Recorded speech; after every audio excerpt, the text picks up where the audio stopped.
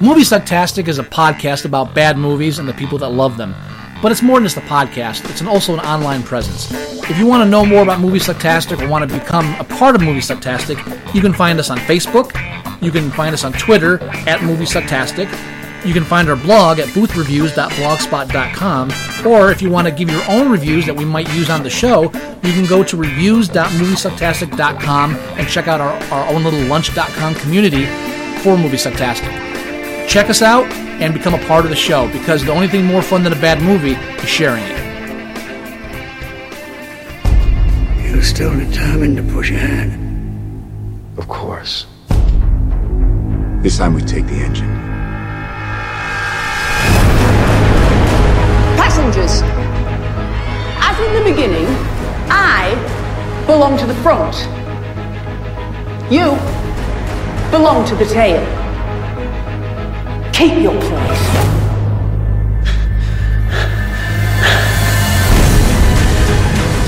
Security expert, he's in the prison section now.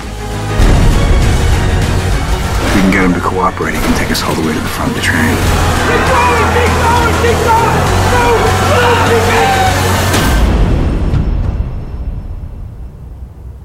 Are you Namgoon Min-soo? Security specialist?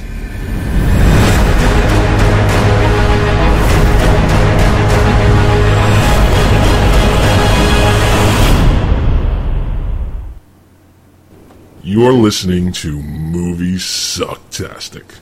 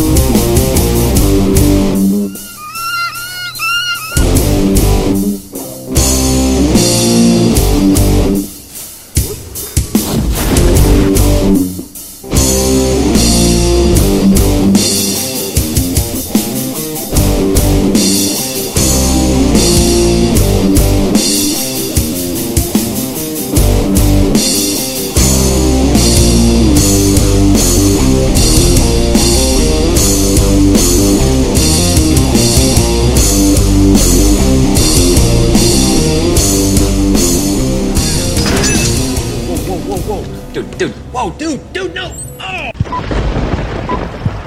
Hello, everybody. What is happening? I'll tell you what's happening. What's going on? Snowpiercer, that's what's happening. Yeah, motherfucker. Oh. For our regular listeners, you're probably expecting us to come in with the trailer for Times Square and start going retro with the 80s kind of... I don't know what kind of genre you call that. Kind of like punk. The Lost. It's a coming of age. It's in the punk era. Yeah, like SLC punk, all that shit, dudes, everything like that.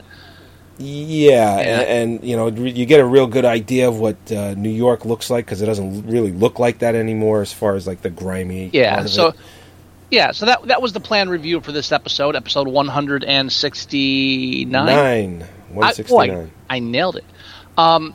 And for a while now, I've been agonizing over having to watch this film Snowpiercer, because when I first saw the trailer, I think we posted on Movie Sucktastic on the Facebook page, and immediately like, okay, this is a piece of shit. The trailer's horrible. There's no way this is a good film. Yeah, I didn't even realize this movie's almost 2 years old already. Yeah, right?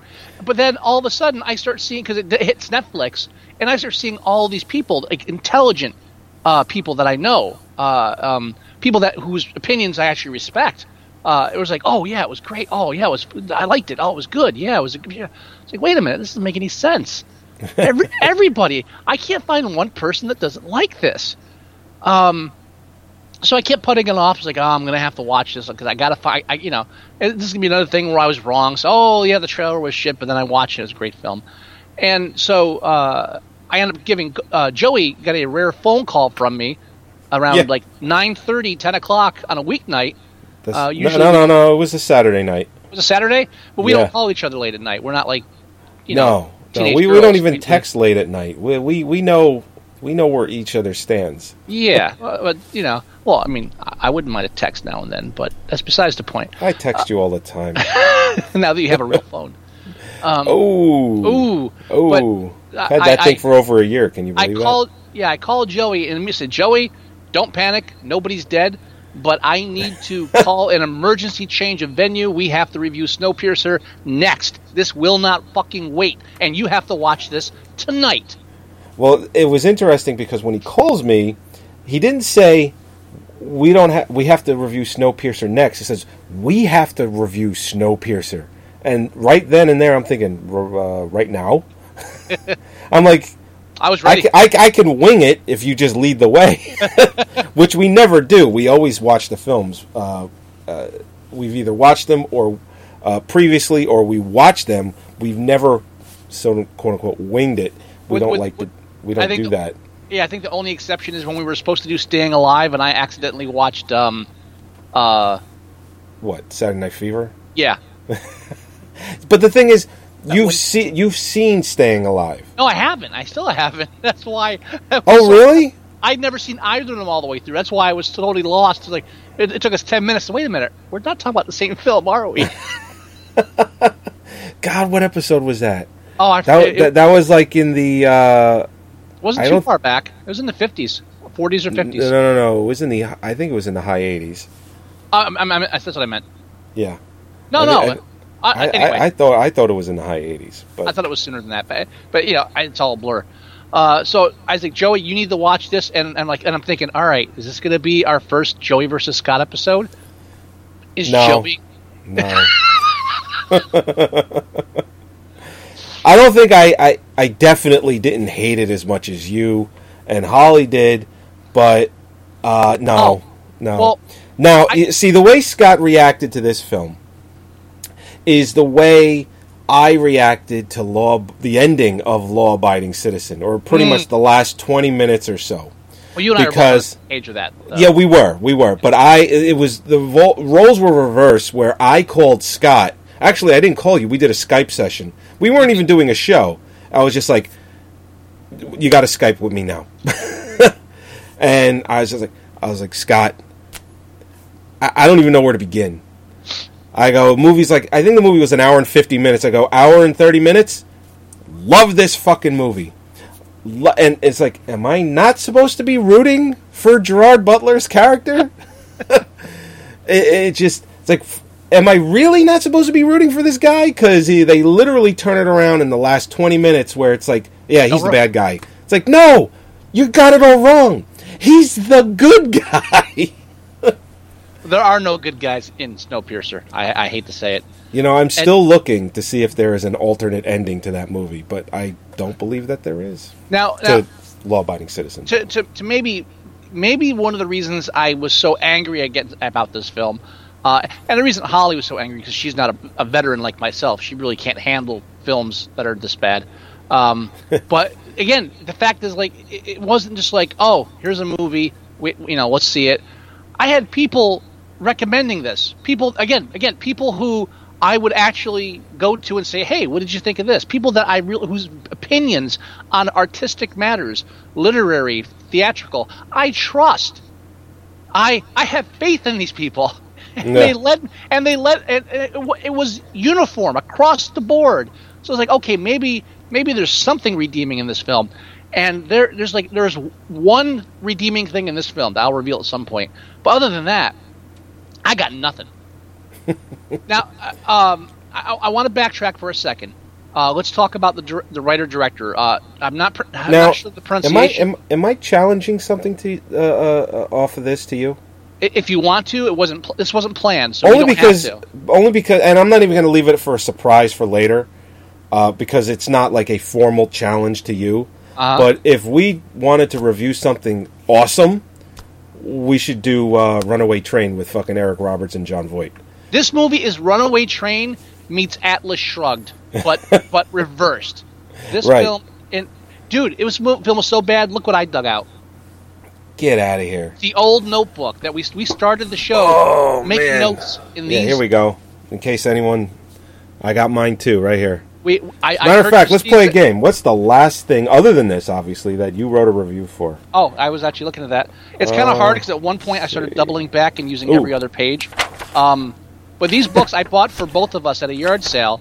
When we first started the show, I was like, Joey, we need to take notes. And we've strayed back and forth from it. But if I go to the last entry before Snowpiercer, mine is the Hunger Games.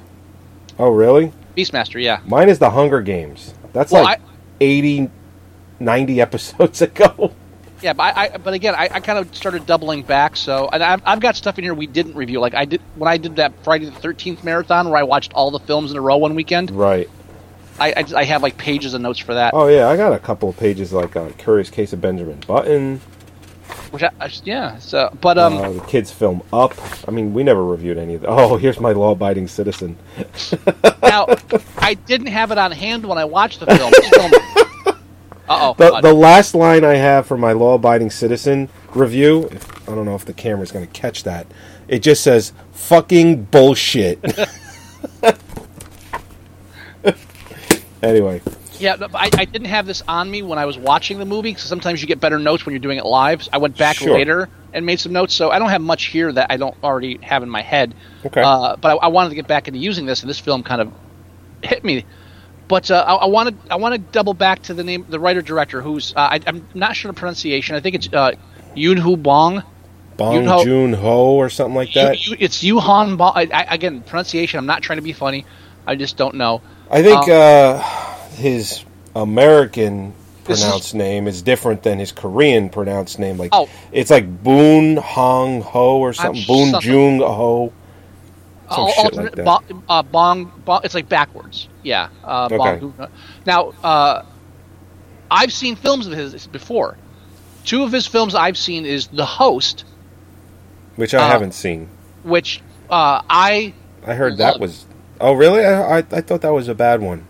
No, I loved it. They were actually talking about making an American version of it at one point. I bought the rights. I bought the stock on HSX for that American version. Maybe I'm thinking of something else, because the poster kind of looks like one of those sci-fi original movies. No, it does look like that, but The Host was like a take on the giant monster films.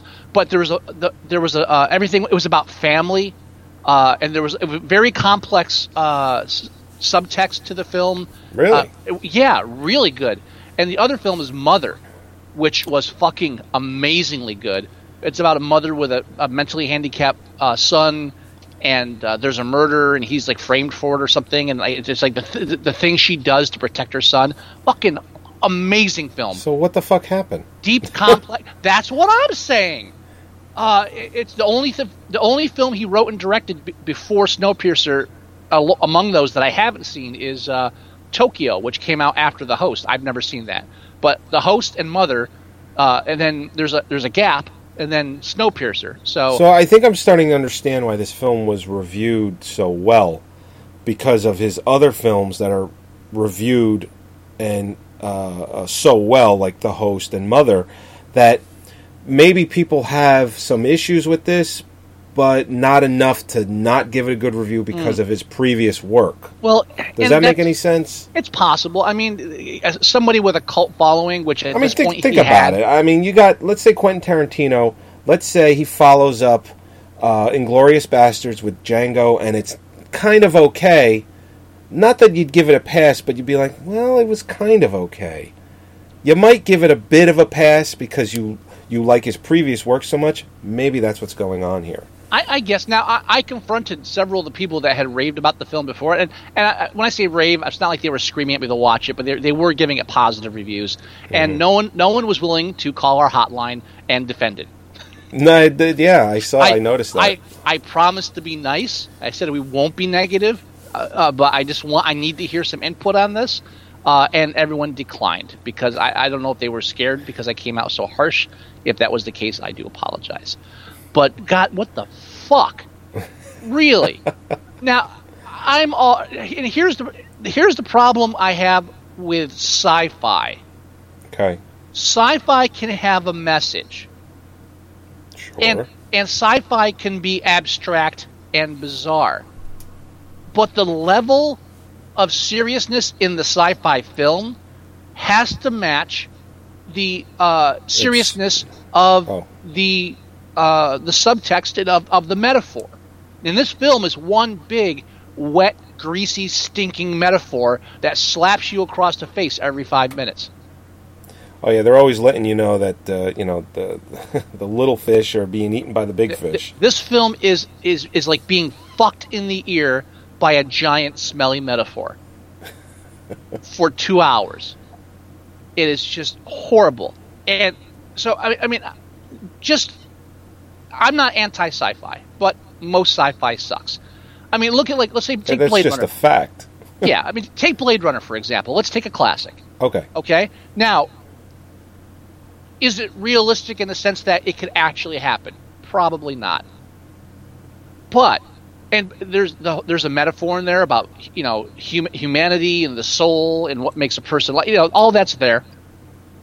And they at least construct a reality that has a logic to it. And then you got films like Daybreakers. Right. Which was another film that you despised and I didn't. And maybe it's because, again, all right, you can argue suspension of disbelief. You can argue entertainment. I often do myself when people pinch fits about little shit in films. But when you're pushing a message, this is why I hate Forrest Gump with a passion. When you're pushing a message, when you're constructing your whole film as a metaphor, right. And it's like, okay, we're not just saying, we're going to put 10 criminals on an island and they're going to kill each other until there's only one. The Condemned, which I haven't watched yet. I just got a copy of it. That's why I'm mentioning that. Okay. But we're doing that for fun. Or if you want, it's in the future and vampires rule the world. Great. If it's for fun, whatever the fuck. I love Blade. It doesn't have to make sense. The first one. Sure. Well, I like the second one, but when you know what? That could be a good Scott vs. Joey. I'd have to revisit that. But I think you're right. but when you say, okay, this film is about something, and it's about something important, and it's going to be serious, and there'll be a little humor sprinkled here and here, but we're going to be delivering a message, and this is going to be a metaphor for this. It means something, and we're going to build a reality around this, and there's going to be a logic to this. And when you do that, and the logic is not logical, I get angry. Because you can't. It's like listening to a Republican, and I hate to get political on our show. I try not to, but it's like listening. Ignore that. It's like listening to somebody who has a political opinion that you think is stupid, and instead of just being logical, they construct this false reality around it that makes no sense. And that's what this fucking Snowpiercer is. It's a simple concept. Okay, I'm going to take a long train in the future.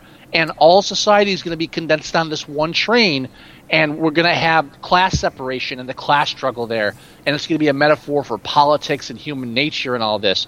Okay, all right, I'm with you, but we're not going to make it surreal. If you want to have fun, go on IMDb and just read random reviews of this. Just randomly? Only read 5-star reviews and 1-star reviews. Because the 5-star review people are out of their fucking minds. There's somebody there actually compared it to Brazil. It's like, no. Whoa. No. Brazil is surrealism that's not supposed to be. It's a farce. It's a satire that pokes fun at the system. But it is such a surreal film. It is not actually trying to build a actual reality. It's poking fun at reality by showing how stupid it is. You can't. The fact that the person compared it to Brazil tells you sure. Fuck just the way they have to make a phone call in that movie is just okay. This technology was mastered in 1912. I don't think plugging things into other things and then pull it. No, come on. It was like you're right. It was obviously satire. So let's not get silly. Compared it to Brazil. Come on. So you've got that kind of where the premise of the film is that I love this one. Is like the premise of the film is that people try to cure global warming. Yeah, with this chemical called CW7, I believe. Yeah, you know what else you could call it? We could call it Ice 9 because they ripped it off of Kurt Vonnegut. We could call it that. But yeah, so they decided to try to reverse global warming, and doing so fuck up the planet. So we've got an anti-left message there, but there's plenty of and that confused everybody because now people are arguing whether it's anti-left or anti-right. So no, it's anti-everything. All right? So, you know, the fact that people are trying to make it mean one thing other than the other just shows how fucked the film already is. So the rest of the world has completely gone away except for this one Ayn Rand wet dream billionaire who built his own luxury train. And apparently, if you travel fast enough on a train, it doesn't get cold. That was explained. I mean, there's the whole thing where you meet children and are chanting, if the train stops, you die. So if a train moves fast enough, I think this was Einstein's had an example of this. If a train moves fast enough, the interior won't get too cold where everybody dies. Didn't they say there's something like 10,000 people on this train too? Yeah, I mean, yeah, we saw maybe 50 or 60, but sure, 10,000 people. That's why they because what it looked like to me that there were more rich, well-to-do people than there were poor people in this movie. Well, and it's and the way that there could be 10,000 people, and 1,000 of them or 500 of them are in the front of the train, the well-to-do, and everyone else is in the shit. But it didn't look that way. It looked like there was way more well-to-do, and it's almost like maybe you're in the back of the train because you suck. Well, let's bring that up. Let's talk about the social dynamics here of why there are poor people in the back of the train. Now, the film is a metaphor for the rich and the poor, and there's a whole thing about balance there. But again, this film's not subtle in any fucking way. And by the way, I know it was based on a French graphic novel. I don't give a fuck. It has no bearing on the film. People stop telling me that, like as if somehow I'm supposed to go, oh, okay. No, has no fucking bearing on it. Why would that be? No. It's like it's somehow illegitimate. I guess it's supposed to legitimize it more for me. It's like, oh, it's based on a comic book. Oh, so that means it suddenly it doesn't have to have the same coherence as a regular film. No. I think I'm still going to stick with my anger. Thank you. But and the fact that it's French. All right, there you go. So we are creating a metaphor about class structure. And so the rich are in the front, like 20, 80,000 cars, whatever. And then there are back cars that are just like huddled masses with nothing. They're fed protein bars. They're wearing the same clothing they wore 17 years ago, blah, blah, blah, blah, blah. The reason there is a class structure is because the upper class have money, have power, and that power and money is provided to them in part because the lower class does stuff. The lower class does things. It makes things. It maintains things. The upper class feeds off the lower class. Whether or not you agree with that statement, it is in some way, shape, or form accurate. So when they're displaying this, where they're showing how the rich people are up front and how they're having raves and having saunas and eating sushi and they're doing all this cool stuff, and the people in back aren't doing. All they're doing is sitting around. I don't know, maybe because they're on welfare. I don't know why. And all they're doing is sitting around waiting for occasionally a guard to come back and look for a random Yes, for the well-to-do. Yeah. Yes, now, play something with my caviar. Right, because apparently rich people don't learn to play musical instruments. There are no rich No, they're so rich they have poor people do it for them. Right, but I mean, that's obvious. That's yes, it's not true in the fact that rich people don't learn to play instruments. They do, but that's just what they were. They were trying to do that with the film. Which what else? But what else would you fucking do except shit like learn to play a violin? What use is the violinist in any fucking in like an industrial setting? Nothing. Violinist contributes nothing to society on a survival level. It is purely, So what? They just leave these people back here, and all right. So this old guy hasn't had a violin in his hand for 15 years because he's been too busy sitting around doing nothing, eating protein bars. I'm sure he's still good. But I'm sure we don't have somebody in the front that's been fucking around playing violin because they have nothing better to do than pursue other things. I mean, they have a violin. And yeah, nobody else in the front knows how to do that shit. You're right. And they're raising children in the front. They're not teaching these kids how to play musical instruments. They're just pumping propaganda into them because that's what the upper class does. It just pumps propaganda. Yeah, no, they're throwing them underneath the floorboards to work on the train. Oh, you don't give away the ending. I'm kidding. Because I mean, the one thing that weirded me, it didn't weird me out. It was just left me questioning.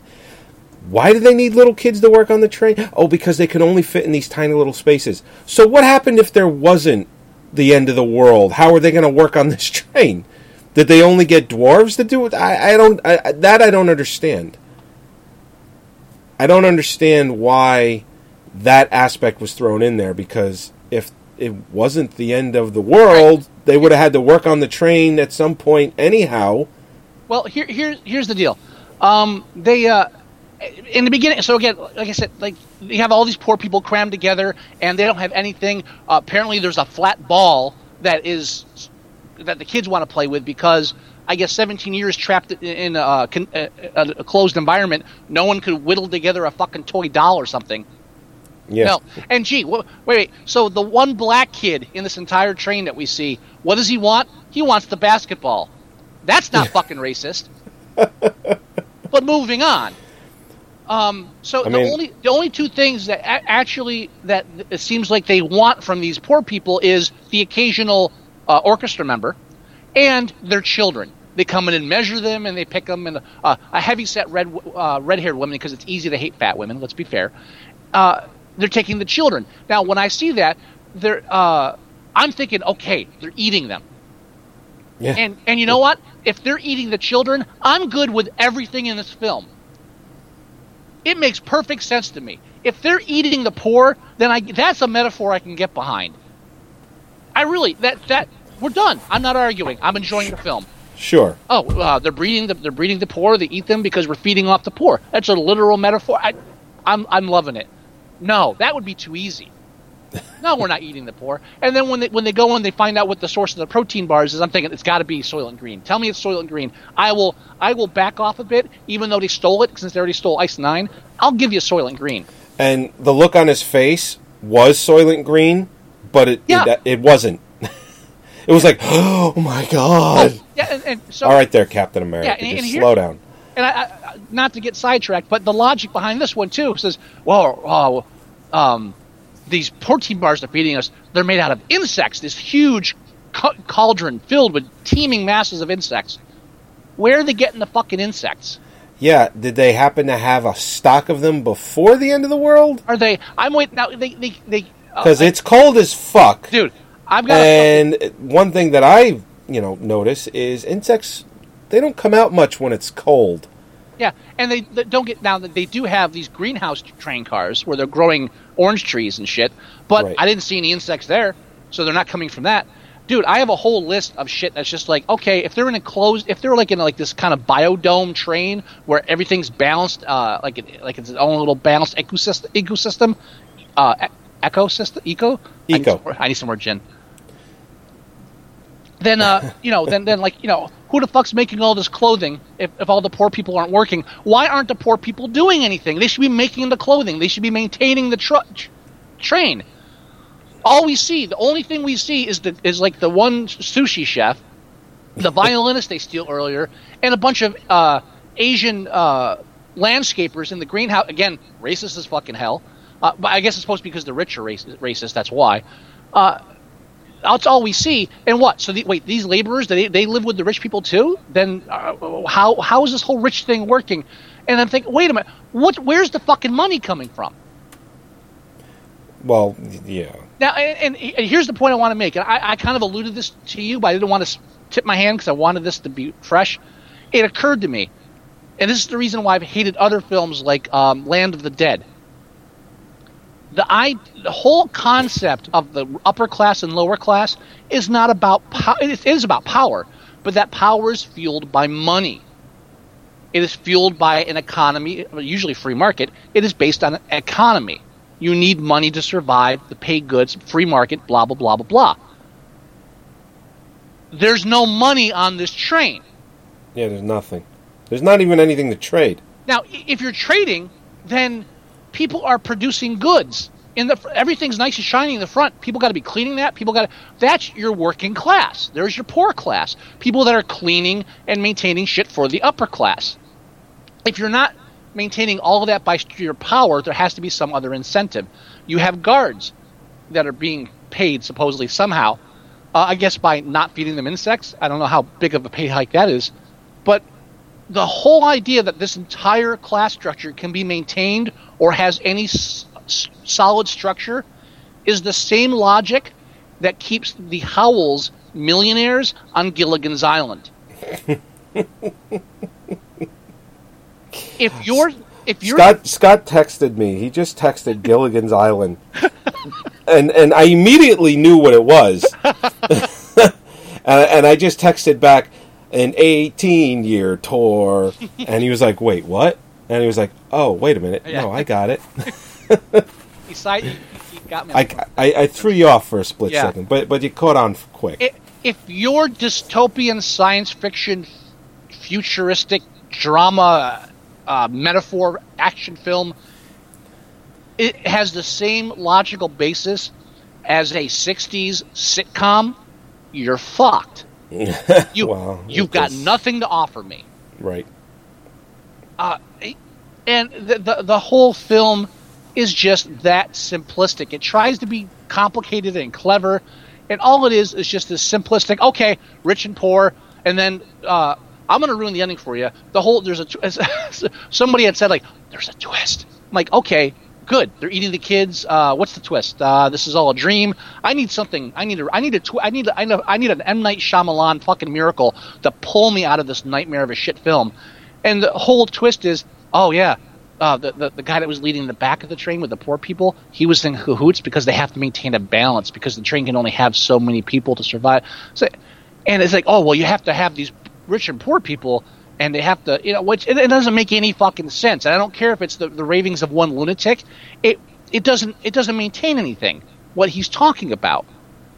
And it's like they're walking, and I understand that they can't show everything too, but they're walking through train cars. Oh, here's like the meat locker where we have all the chickens and beef and stuff while you're eating protein. So where are the fucking cows?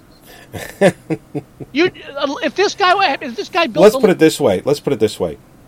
I'm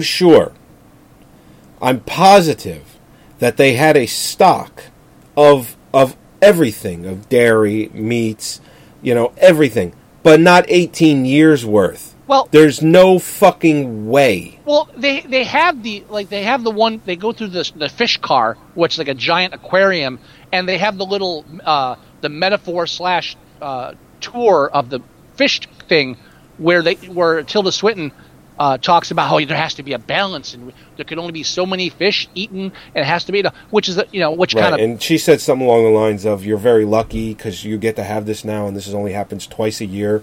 Some shit like that. And just like these revolutions only, again, the whole thing, they're in the fish tank. It's like the people in the train are like the fish tank. Yeah, we get it. But like they say that it's like, okay, this is a balanced ecosystem. All right, yeah. So with a fish tank, I can get that, and I understand the metaphor between that and the people in the train. Where are the fucking cows? How are you maintaining an ecosystem in a train with livestock? What are you feeding this livestock? It doesn't make sense. Because it's not happening. If they were eating the fucking children, that would make more sense. Now, it sounds like I really wanted them to be eating children. I did. I apologize. But it can't. It's so complex. It doesn't make. And again, it doesn't have that Brazil flair where it's like, oh, I get it. Everything is surreal. No, they go out of their way to make sure it's like dark and gritty. And Tilda Swinton, by the way. Am I getting that right, Tilda Swinton? Yeah. Highlight of this film for me. Yeah, she's actually pretty good in it. Her character, that was just like perfect. Although, I don't understand. Well, I mean, she had dentures. Why would she have those? It's like you have to choose those, don't you? What do you mean? She takes her teeth out at one point. Yeah. I just don't understand why she decided that those were the kind of teeth she wanted. She's British. She just wanted to feel like she was, you know, Come on. at home. I don't know. Because she had to look goofy and be a caricature of upper class. I guess so, and maybe in the comic book that's how that was, and I don't know. And like every time we see like these rich people, they're like, oh, you know, there's the Tilda Swinton is made up to be this garish, awkward, older, like the Queen Mother kind of look, and then there's the heavy set redhead that comes in and steals the children, and look, there's a fat woman in the sauna. And then once we get into, and then all of a sudden we find the rave car, which apparently is right next to the main engine, because if you were going to put a party car, a nonstop 24-hour rave car, I'd put it right next to the main engine. That makes the most sense to me. Sure. Yeah. And that's where all the beautiful people are. Other than that, all the rich people are caricatures, and then once we hit the rave car, suddenly here's where all the beautiful people are. What was your favorite line in the film? My favorite line is the worst line in the film. Okay, so I think I know, because that was my favorite line in the film. You go ahead. Okay. Chris Evans decides to tell a little story at the end of the film, and my favorite line is, I'm ashamed to say that I know what babies taste like. I'm ashamed to say that I know that they taste best. My favorite line in the movie. Was that not yours? Is it something else? I know. My biggest regret is I know what people taste like. And next line, chicken. Yes. That's the best you could do. Cannibalism. Now you're going to pull the cannibalism card. Well, I mean, and the thing is too, when he tells that story, talks about how people were cutting off their own arms so that they would stop eating, like babies and children, or just babies. It was like, that was like the get, as far as the shock value. As soon as he said that, I'm like, and he goes, I just didn't have it in me to take my own arm. It's like, okay, you're losing your arm. Who fucking saw that coming? Oh my! So the whole idea of sacrificing and redemption. Like redemption alert! Redemption alert! There will be a redemption in the near future. It'll probably involve losing an arm. and so, if people are crowded on a train, and they resort to cannibalism, the newborn's the first thing they go for. How much meat is on a newborn? Nothing. Oh, I'm sure it's tender. Don't get me wrong. But how much meat is on a fucking newborn? Well, they did say babies taste best. Well, baby back ribs. Well, baby back. But that's if you have. Ribs. If that's if you have. It's like Albert Fish. Albert Fish always said kids taste best. Yeah, but he had a kitchen. He cooked them. He had recipes. If you're what? He did have all that stuff. And so you're willing to go to cannibalism for that. But then when it comes to the rich people, they're using the children as child labor. Oh, gasp! Like that's the worst thing in the world. I mean, it's bad. Don't get me wrong. Oh yeah. Well, I mean, it's only keeping the train going. It's keeping everyone from dying. And they somehow managed to brainwash these children into utter subservience, where they don't even notice the world around them. In 2 days. That's quick. Yeah, less even. I think the one kid that was stolen at the beginning of the film was gone that day. Yeah. or then it was like 1 day went by. Mm-hmm. Oh, it's exhausting. It really is. I'm trying to think if I'm missing anything in my reading. There was the one scene that I found utterly ridiculous was when Chris Evans and the one main bad guy in the film, they're shooting at each other from opposite sides of the train. It's like, what purpose does this serve at all? Well, it shows how long the train is, first of all. Like I could give a shit. Now, here's a question. Now, apparently, now again, so the train, there's no concept of like maintaining service at all. They break out of prison the guy who designed all the security system for the train. Right. Because apparently, someone that important, you don't keep in the upper class. You lock them away. And their prison is this weird thing where they put them to sleep with some kind of drug, chromatone or something stupid. Chroma or Chrono or something like that. Chrono, because unobtainium was taken. And they put them in these. They put them in like drawers, like a morgue, and somehow that is where they stay. Yeah, they don't die or anything, or from, like shit not themselves, eating, or anything. I don't. Okay. And apparently, if you're born on the train baby as they call them, really clever. Apparently, you get supersonic hearing if you're born on the train, because as an infant, being in a constantly noisy environment makes you a super strong hearing as a child. Okay. As you can tell by all the children that live in war-torn third world countries that have superhero hearing now. or no, I'm sorry, no, they're deaf. I take that back.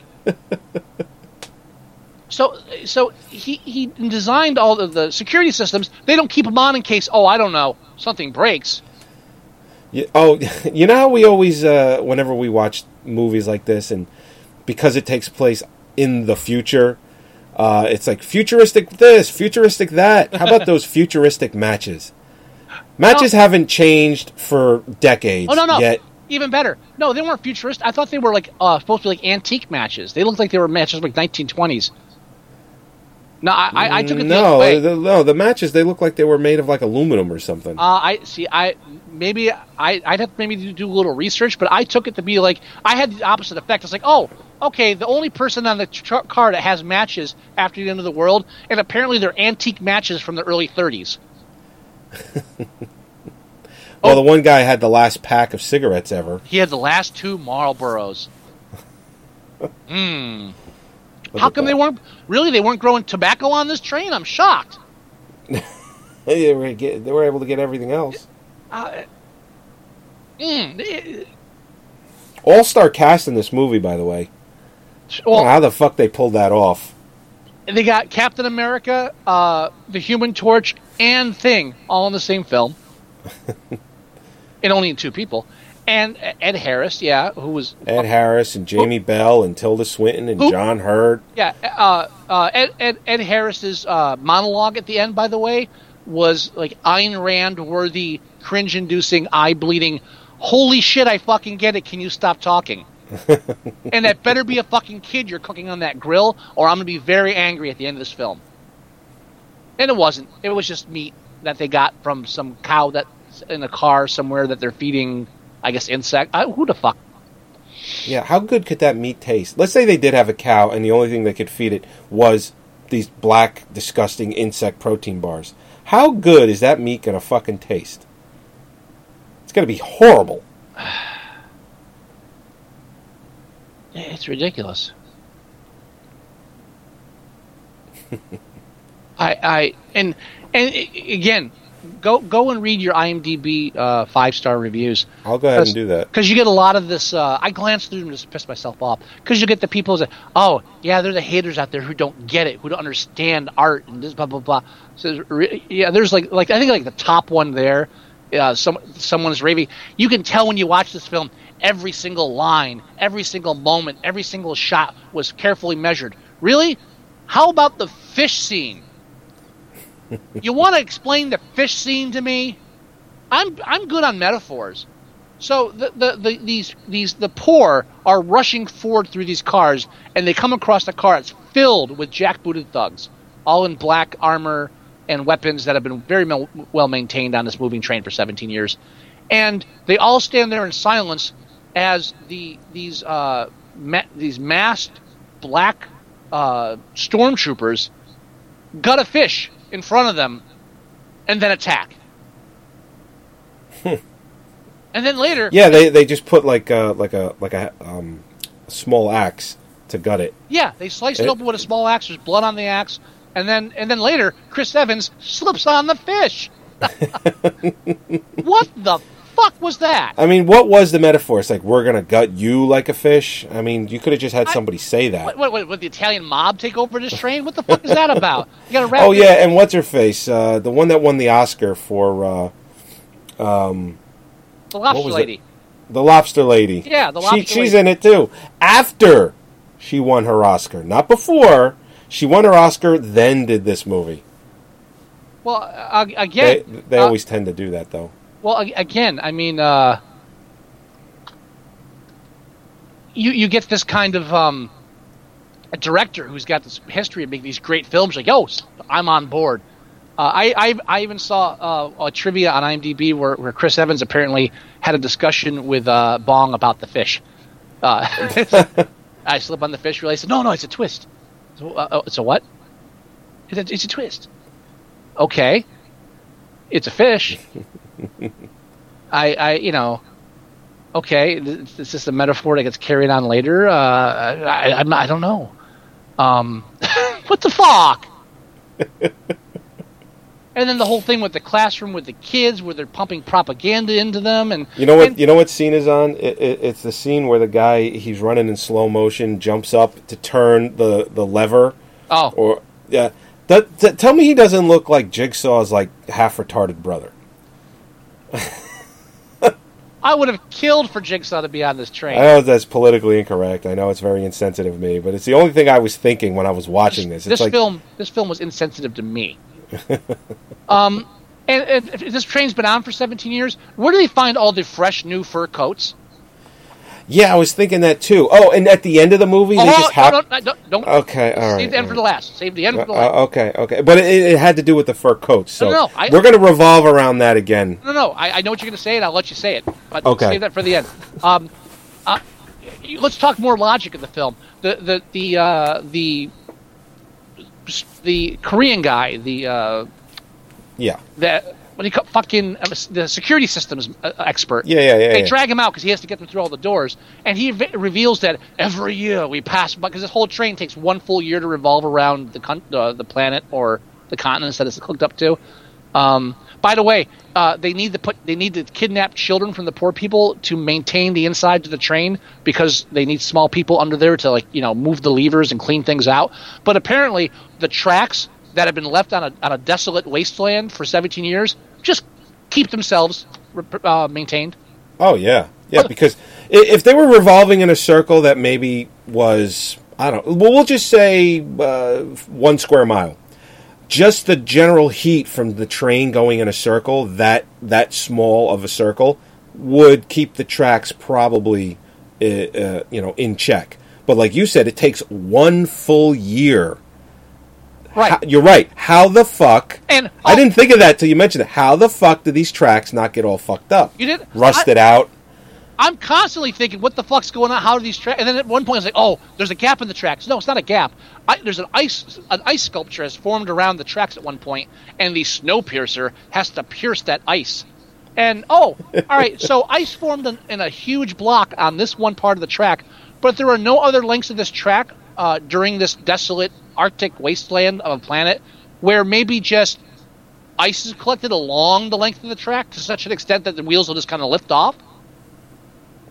No? Yeah, no. No, of course not, because that would be unrealistic. And speaking of ice, so the security guy, once a year we come around and there's this plane that was crashed way, way, way down on the ground, and 5 years, 10 years ago, you could only see the tail. Now you can see the whole plane. That means less snow, less ice. He figured this out all by himself. By looking at this little plane, crashed all the way down, that he has to strain and press his head up against the glass. Meanwhile, the teacher is telling about, how the last revolt failed, and the frozen people that were escaping the train the last time there was a revolt are still visible. You can still make out their human forms. They're not covered in a giant snowdrift. And if that's the case, if it's getting warmer and so there's less ice and snow accumulating, where did the fucking giant ice sculpture come from? These are all great points. I'm not saying the film has to be... I wish I took notes. I wish I did too. I'd have more than this. This is just off the top of my fucking head. I mean, the only note I have... the only thing I haven't mentioned here is... I mentioned the ball. So they have this fish and they have a sushi bar that's only used twice a year, but they devoted the space to a whole sushi bar. That's stupid. The bugs we mentioned. Who's making all the clothing, the manual labor? Yeah, everything I've jotted down, I've already talked about. It's just they're just fucking. Again, it doesn't have to make. I'm not one of those people that picks out little nitpicky things. Oh, where did he find the pen? Fuck that. Enjoy yourself. But your focus of the film is about how this is an enclosed ecosystem that has to have balance. There's no balance. There's no way for it to be balanced.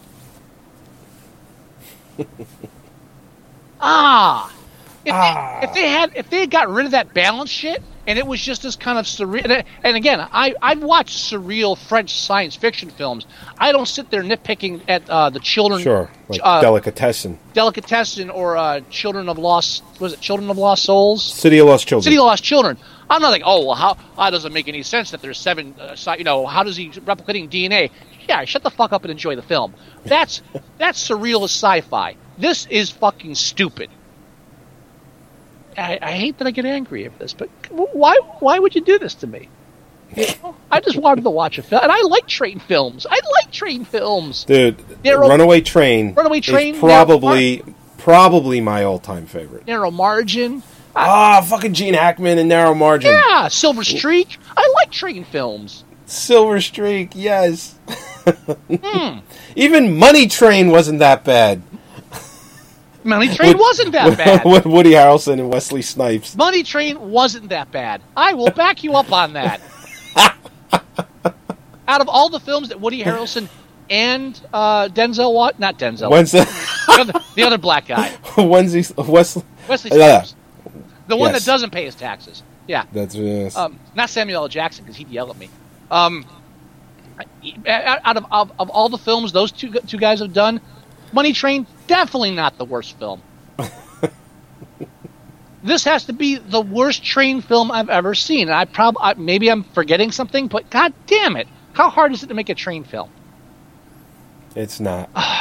And do you want to discuss the ending? What, didn't we talk about the ending already? No, we didn't. I stopped you. I said, no, save the ending for last. I thought you said about the twist. Oh, no, that was just a twist. But I'm talking about when they step out of the train. That's the part. Ending. Okay, fine. That's the ending. All right, that is like the last scene. Right. Okay, so what happens is they decide it's a good idea to blow up the train. Right. Because the metaphor is society's too sick to survive, which I'm for. I'm for wiping out mankind. Okay?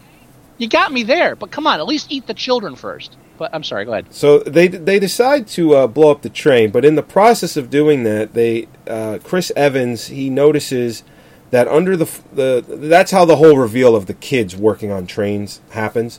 But he notices the lobster lady's kid is under there, so he decides to put his arm down there and there's like this revolving gear that he's got to put his arm in there to stop it so that this kid can get out. Well, that's how he loses his arm. So in the process, that happens. They blow up the train. Now, the only survivors left are that little kid and the Asian girl that's with the security guy. They walk out of the train and into the snow, both wearing fur coats. Hers I get. The little kids, I don't.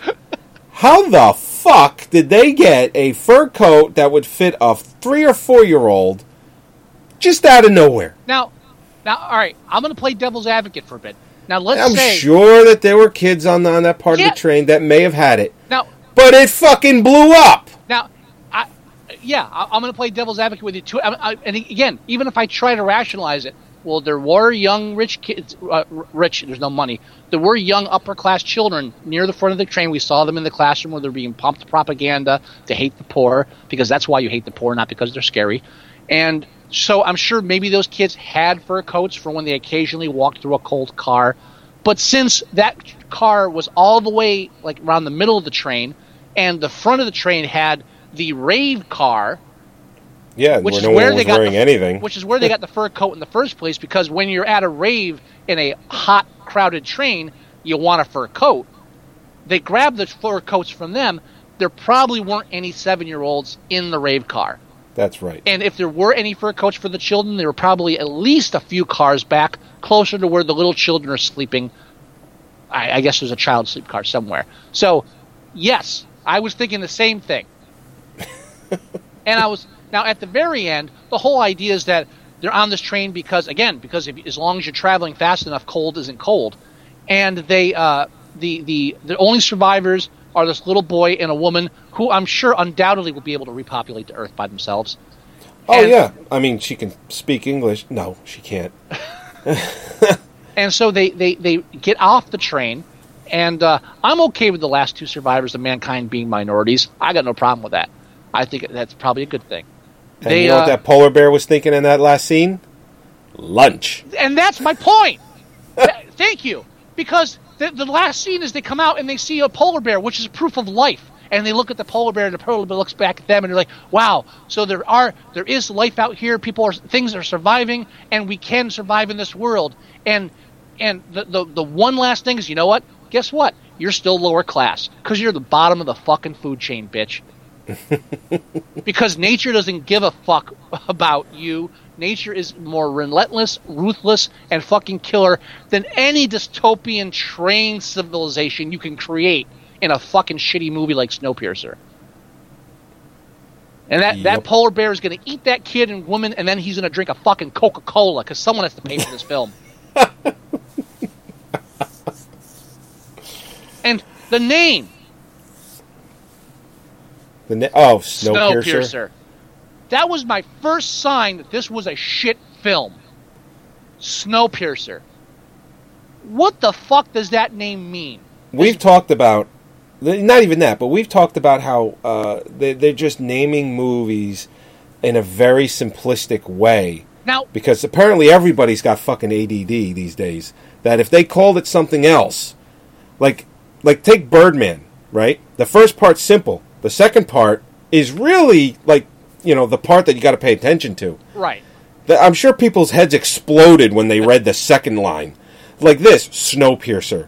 Now, they should have just called it, Cold Train or something. Well, I don't know. But how about at least something that has a metaphor? I mean, when we talked about Oscar films with their titles, like American Sniper. All right, lazy fucking title, but for a lazy audience, let's be fair. Then we move on to Whiplash. Here's the title with substance because it's about that violent reaction. But at the same time, it's the name of the song, and it's there's layers to what the meaning of that title is. Right. Snowpiercer, not the name. It wasn't the name of the train, right? I'm pretty sure it wasn't the name of the train. I don't believe it was because he built the train before the whole thing. I'm almost positive it wasn't the name of the train. Not the name of the train. Not the name of anybody in the film. The film wasn't really about snow piercing. The only thing the train does pierce is fucking ice. And all right, maybe snow piercing isn't piercing the snow as in like warmth and getting out of there. But since the whole film is about class warfare and political structures and duplicity and all that, what the fuck?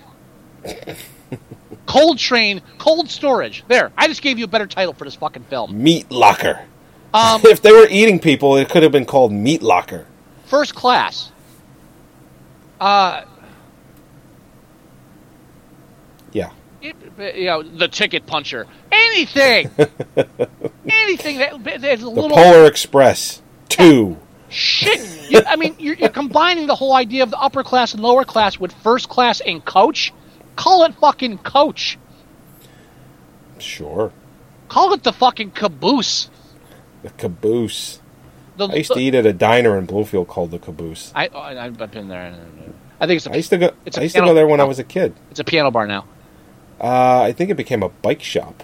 Oh, is it now? I mean, last time. Well, no, it became a bike shop. I don't know what it is now. Last time we were there, it was a piano bar. Was it? Yeah. Okay. But it could be anything now. That fucking town. Yeah. How about the little engine that really fucking shouldn't have in the first place? Yeah. I'm 100% behind that. But Heartbreakers is still in Bloomfield Center. Well, of course, because strip clubs never die. Oh, sure they do. This one just won't for some reason. Mm-hmm. But we're off topic. Just a little bit. Dude, yes, so when Scott called me with it, I knew I wasn't going to like it. Because I was avoiding it too. Dude, how long was it until we finally watched the Hitcher remake? It's like, what, 3 years? We watched that one together. That's why it took so long. I was like, Joey, I can't watch this alone. I know. That was before I got Holly to actually watch these shitty films with me. We should actually thank the remake of The Hitcher, because it's how we ended up doing this show. That was actually during the show. We're watching the Hitcher remake with Sean Bean, and like halfway through it, I just turned to Joey. It's like, there are people that bitch like nonstop like we do when they record it, and it's called a podcast. It's like, really? Yeah, apparently lots of people are doing it. Yeah, it's nearly 6 years ago at this point. And we haven't stopped since. Well, and I think one of the things we were talking about that night, it was like, yeah, you got some shows that are like 50, 60 episodes in, and Scott goes, we could fucking do more than that. And we did. We tenfold. So, no, it's so bad. So bad. So yeah, I didn't like this film. You were more vehemently than me. But it's because, again, we're talking. There are people. Some of the people. These are people I met at my current school, which I'm not getting along with right now as a whole. But these are people that like I've become friends with just in the short year and a half I've been going to this college, and they're smart people. They're talented artists. They're doing. One of them's a journalist now, and he's like great stuff, and the other one's a great writer, and other people online that I know that are smart people that I respect. These are people whose opinions I really respect, and it's not like one of them said, "Oh, I like that film." So, well, we have a difference of opinion. Okay, that happens. I like Ernest Goes to Jail. Let's call a spade a spade. But everybody said it was good. Everybody. I didn't. I was even tweeting about it. I wonder if You did tweet about it. I was reading those tweets before you called me. So when I saw the phone call, I was like, I think I know what this is going to be about. All right, but I might not. I didn't tweet a lot, but I got You did 3 or 4, I think. First one was finally watching Snowpiercer. This better not suck. Then is it just me or did Snowpiercer blatantly rip off Vonnegut's Ice 9? I'm not even 5 minutes into the film. So Snowpiercer was written by somebody who never got to fly first class. I gotcha. Yeah. 15 minutes into Snowpiercer, and I feel like I'm being fucked in the eye socket by a metaphor because I'm so like clever. I meant to mention this earlier. The Necro intercoms in Riddick make more sense than this. I still haven't seen Riddick. Okay, the whole idea there's these again. Here's another film. It's science fantasy, right? Okay, we've got spaceships. We got a whole race of people that are supposedly like half dead. All right, that's cool. Even that, where I'm willing to suspend a lot of disbelief because I like the Riddick films. I really do. You got to give and take. All right, we're seeing an action film. It's Vin Diesel. It's not supposed to be really that fucking dead on. It's not. It's right. These necros, they're dead and they're brought back to life, so they're not dead. And it's like a religious cult thing, and they worship death. That's great. One of the necros is communicating with another one, and to do this, they have these giant morgue slabs. They roll out, and there's like corpses wrapped in like black cellophane, and they talk through them. And I'm thinking, an advanced race that has these giant spaceships, an intercom system might be a bit more efficient. It can't be that hard to run wiring through the ship. I mean, they're blowing up entire planets with this shit. I'm sure Bluetooth's not around. Really? We're wiring up corpses to talk through? This is the best we can do? And how secure is this line? How secure? If somebody has a corpse in the other... Is this a corpse-to-corpse call, or is this like party corpse? Party corpse. Yeah, I like it. That made more sense to me than this fucking film. Then I had what the Meet hell? Hot new corpses. Yeah, So then I just a couple more because I kind of gave up. It was like, what the hell is with the fish gutting scene? You can tell I lost it there. Wake me up when they get to the dining car. They never did. And then now I know what kind of nightmares Ayn Rand had after too much Vienna sausages and cheap wine. Yeah. And at that point, I was just I couldn't even concentrate on my. I was like, my hands were shaking too much. I couldn't tweet anymore. But what the fuck is up with this? Come on, people. And IMDb rating 7 stars. Yes, yeah. On 126,000 votes. That's a pretty solid score. That's a pretty solid fucking score. I mean, just to compare, if I bring up Blade Runner, 8 stars. Okay. Blade Runner is only 1 star better than Snowpiercer. Really? And I'm sure there's a few sci-fi movies that are less than Snowpiercer that are infinitely better. And then even like his film Mother. I'm looking that up real quick. Hey, you know what? Look up Runaway Train. Runaway Train better be better than 7. Oh, I guarantee you it's not. Runaway Train with John Voight and Eric Roberts. Wow, those two guys. Rebecca De Mornay. 7.3. Thank God. Runaway Train is 0.3 stars better than Snowpiercer. It's way better than 7.3, but at least it's better. I hate this film. I really do. So we should go ahead and rate it. Tilda Swinton was the saving grace in this film. And honestly, Tilda Swinton, she is fucking the bomb. I don't know what it is about Michael Clayton, even like Hellblazer. Oh, right. Which, by the way, I liked Hellblazer. Fuck all of you people who are happy with Constantine, the TV show.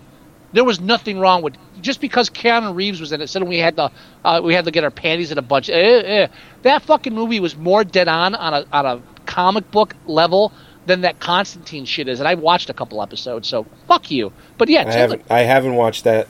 Tilda Swinton was like, oh look, here's an actress. Her performance was fuck. I recommend this film until she dies. Oh, did I give that away? I don't give a fuck. I don't care. Fuck you if you like this film. First time I ever saw her. I just said that, and I know people that like this film that I like, so I can't say that. but God damn it, come on. Really? First time I ever saw her in anything was Danny Boyle's The Island. It was the follow-up film he did right after Trainspotting. Oh, you mean the one where they got sued massively because they ripped off a made-for-TV film and didn't tell anybody? Oh, I didn't know that. We're talking about the sci-fi one with Ewan McGregor, right? No. That's The Island, isn't it? That movie's called The Island. Oh shit! Then it's what the fuck's it called? Then it's the one with Leonardo DiCaprio and Tilda Swinton. Danny Boyle did it. I thought it was called The Island. There's The Island, and there's the 1980s The Island with Michael Caine and David Warner. That's a good one. Pirates in the Bermuda Triangle. No, it's got the word island in it. The Island is 2005 with Scarlett Johansson and Ewan McGregor. That's the one I'm talking about. That's the one where, no, that's not the one I'm talking about. That's the one where they were massively sued. Yeah. You know what the funny thing was? My mother used to watch that film, Island 2005 with Ewan McGregor and Scarlett Johansson. My mother's watching it when she was living here, and I kind of sit down and watch for 10 minutes like, I've seen this before. This isn't... No, wait a minute. This is a remake, isn't it? This is a remake. Like, it took me 10 minutes to realize this is a remake. And they thought they were. It was so fucking bad. They had like 57 different points of commonality between that and I forget the name of the original made-for-TV movie. It was just like it's like the screenwriter said, "He'll never notice." They did. You got to look it up. Just look up Tilda Swinton, and the movie was made in like what was it, like 97, 98? I know the movie you're talking about. It's with Leonardo DiCaprio, and they find this beach. I think it's called the beach. The beach, not the island. The beach, not the fucking island. The beach. That's the first thing I ever saw her in. I forgot she was in Vanilla Sky. She's been. That's right, she is. No, she's been a ton of shit. She will get an Oscar at some point. That was like, was that 90s or was that 2000 something? The beach. I thought it was like 97. Sleepwalkers. Oh, different Sleepwalkers. Never mind. 97? I'm not seeing the beach anywhere here. Are you sure she was in it? Yeah. Oh, yeah. You're making me do research here during our show, but I'll look up Leonardo DiCaprio. That'll be quicker. I think. Yes. He did it. Oh, you know what?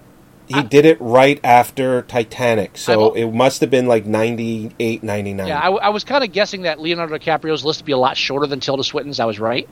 After what? Titanic? He did it right after Titanic. The Beach, 2009. year is 2000. Was it 2000? Yeah, Shit. 2000, and I don't see that on her list. Oh no, here it is. It was hidden between The Propagandists and Possible Worlds. The Beach. Yeah, you're right. It's the first thing I ever saw her in. Really? Yeah. I don't remember the first thing I saw her in.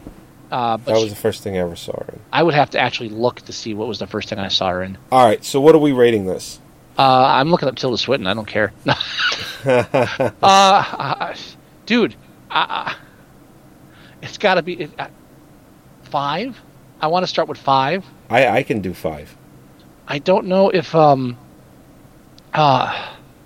don't know the first time I saw her in a film. But I'm trying to look at her older films, and I bet you Orlando was she in Orlando? Yeah, Orlando's the first film I saw her in. Oh, really? I saw Orlando in the theater in 1992. I'm pretty sure that's the first film I ever saw her in because I don't think I've ever seen that movie. It's a bit of an art film. I'm not sure if I liked it. I mean, honestly, I was growing as a film goer, and maybe I saw it. I didn't hate it. I liked parts of it actually, but it was good. I liked it. I don't know if it's your cup of tea. I don't know. I like some art stuff. But I think that was the first film I saw her in back in '92, Orlando, and in the theater, Angelica in New York City. Oh wow! People were paying $12-15 to go to a movie in 1992. I'm Angelica. I'm not willing to give this more than 5 stars, and the only reason I don't want to go lower than 5 stars is because of Tilda Swinton. And I do have some respect for the writer-director from his previous works. So I'm kind of feel a little guilty actually trying to lowball him below 5. I'd like to say 5 is in, you know what? It was a good idea, but no. I'm in. 5 is good. All right. 126,000 votes on this. That's a lot. And it peaks at 7. So it does not obtain cult film status. Sorry. And not a wide variety. Highest demographic is males under 18, 8 stars. Lowest demographic is males 45 and over with 6.7 stars. And so basically, people under 18, males and females under 18, are like, yeah, I get it. It's like rich versus poor. And then age 45 and older is like, I've been in Coach. It ain't that bad. I don't know what you're fucking talking about.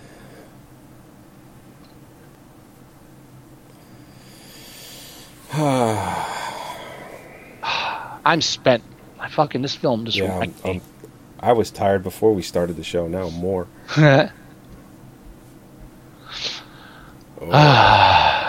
Yes. All right. I guess we should end this thing, huh? Yeah. Thanks for listening to me spout my bile and hatred for this film. For those of you listening who are friends of mine who have liked the film, I honestly am sorry. I apologize. I'm sorry that you enjoyed. I don't think you're sorry. I'm sorry that they enjoyed this, and I hope in the future I can talk them out of it to at least. You know what? You can enjoy it, but please admit this film was a bad movie. I'm fine with that. I'm fine with you saying you like. I like Drive Angry, and I'm not saying it's a good film. I'm saying it was well done. Please just stop calling it. What? No. I think I might use a Drive Angry photo for our new website. Just please stop calling it a good film. Please, this one idiot on IMDb where every frame was. Is it even here? Yeah. A cinematic microcosm of society. Yes. See, he doesn't have another film that he feels that passionate about, so he's doing it with this one. This film is Watch more movies. This film is sure to be the topic of many, many essays for years to come. No. Fuck you. I wrote a 10-page, 12-page, first draft was 15 pages. I wrote a 15-page paper for my college on Gymkhana, and I'm telling you, this movie's not worthy of a fucking essay. No. All right, everybody. Episode 169. Thank you. Go to our website at movies. What? What are we doing next week? We're gonna go back to Times Square. We can do Times Square next week, but it won't be next week. There's gonna be a slight hiatus. I'm gonna be out of the country. That's fine. That's fine. They won't know the difference. Close. I'll be in Georgia. So, Okay, cool. All right, everybody, thank you for joining us for episode 169 of Movie Sucktastic. You can go to our website at moviesucktastic.com and you can download all the shows. You can listen to all the shows. You can also watch the show live every Thursday at 8 p.m.